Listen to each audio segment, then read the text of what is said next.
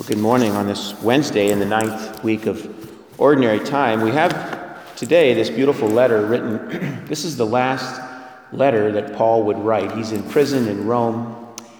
It's probably around the year 65, 66. We don't have that in specific, but we know he's executed about then. He'll be beheaded. And he writes this final letter to Timothy. It's actually recognized by scriptural scholars as the last of the epistles, the last of Paul's writings. And he's writing to this young individual who's been called forth into ministry. And we have from that many beautiful understandings in our faith. We have this statement of the laying on of hands, the imposition of my hands, he says to us in verse 6 from this chapter. And from that we have the ordination rite, which we celebrated recently with two of our new deacons, and we'll celebrate joyfully this Saturday with one more in the cathedral in Boise. This laying on of hands became a rite of our church. And it indicates a call to ministry and a specific assignment. But in this same epistle, there's a message to all of us, not just Timothy. Paul is writing this to each one of us. And he says this beautifully in verse 9. He saved us and called us to a holy life, not according to our works, but according to his own design. And we have to let that sink in. I mean, every life ordained by God is purposeful. And it's part of his grand plan for the human story. And all of us are then given this charter, this mission, to serve the world and serve people in a various function of ways. We are given skills and gifts that vary person to person. But to be so named and to be called forth before the world began, he says that, bestowed on us in Christ Jesus before time began. Before time began, you were already an idea, a design, an intentionality in life. And you were born, all of us, born into a specific circumstances in location and time and place to bring forth his glory. We celebrate today, hence we wear the martyr's red, Charles Lwanga and his companions, who in 1886 were called by King Mwanga. Their names sound similar, Charles Lwanga and King Mwanga. They're two different individuals. But the king had invited him into his kingdom in northern Africa to bring ministry.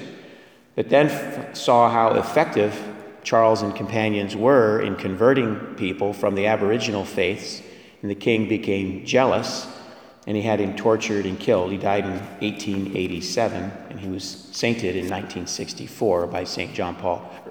Paul VI. And his life was one of standing in faith as Paul did, knowing that he would suffer in his life of ministry for the cause of faith. And we, likewise, in our Christian walk of faith, in our various roles and responsibilities in our families and in our communities, we may find ourselves at times feeling a bit martyred. We may find ourselves a bit oppressed, probably not to the point of death or true suffering that Charles Lwanga and companions knew, and other many, many thousands of martyrs, tens of thousands of martyrs. But we do feel imposed upon or rejected, and there is a bit of suffering, even if it be relational or emotional. There's some suffering involved. What's interesting, just a couple of other excerpts from this letter from Timothy, which is so beautiful. Our reading today begins, it's in 2 Timothy, first chapter, and there's this beautiful introduction to Timothy. Paul writes, I am grateful to God who I worship with a clear conscience as my ancestors did. It's the passing down of the ancestral faith that links us to the gospel out of Mark. As I remember you constantly in my prayers, Timothy, night and day, I yearn to see you again, recalling your tears, so that I may be filled with joy, as I recall your sincere faith that you first lived in your grandmother Lois and in your mother Eunice. In seminary, I learned that phrase. It's to Jesus through Mary, to our faith through our mothers. And isn't that true in Tim's case? Certainly true in my case, my mother and father in a joint ministry of passing the faith on to my siblings and I, but it's my mother's constancy in faith that I see lived out every day in my life.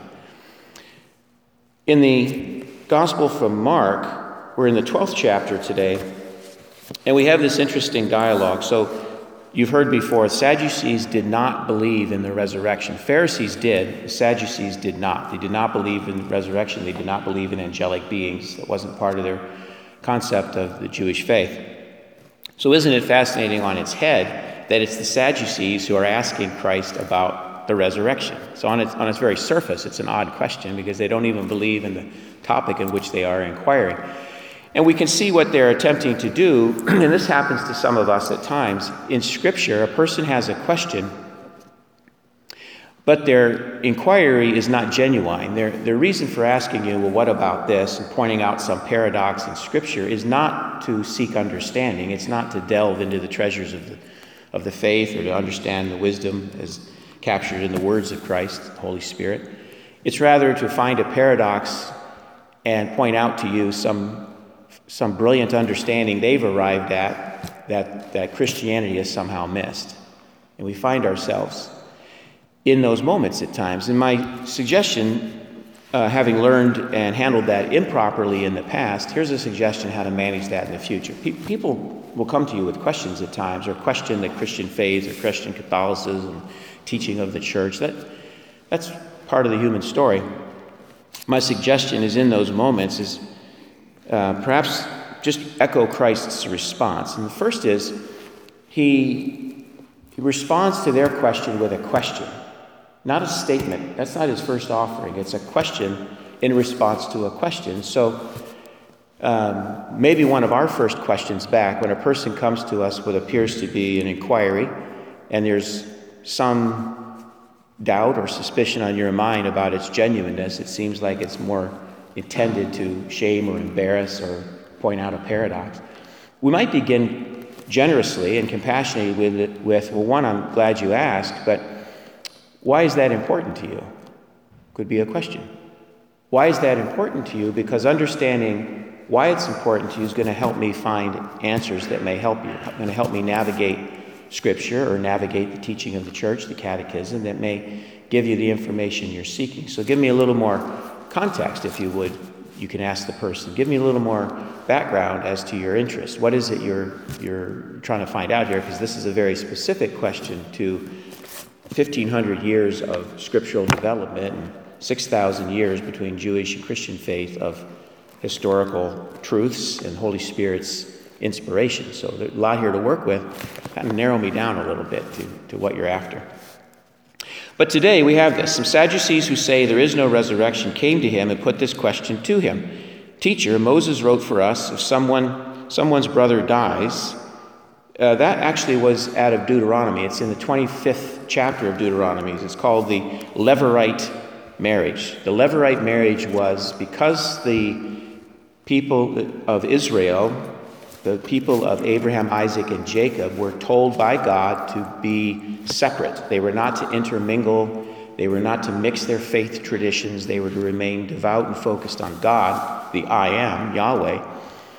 And within that cultural understanding, they did not marry outside of their immediate families. And so, as a consequence, their teaching was if a brother did die, that woman, now widowed, was not to marry someone else from another country or another culture. She was to marry within the family, in this case, a brother, who would then take her into their home, take her into his home, and if his deceased brother had already had children, he would raise them as his own, and then he would bring her into his home as his wife, and they would raise children together. That's called the Levirate marriage. That's what they're referring to. So they pose this inquiry to Christ about, well, now whose wife will she be in the end when she dies and goes to this heaven that you speak of, Master? Whose wife will she be? Interesting question. Whose wife will she be? And we hear his response. He says that when they arise from the dead, they neither marry nor are given in marriage, but they are like the angels in heaven. And that has to be comforting to us. And this is my understanding, worthy of your own pursuit and study.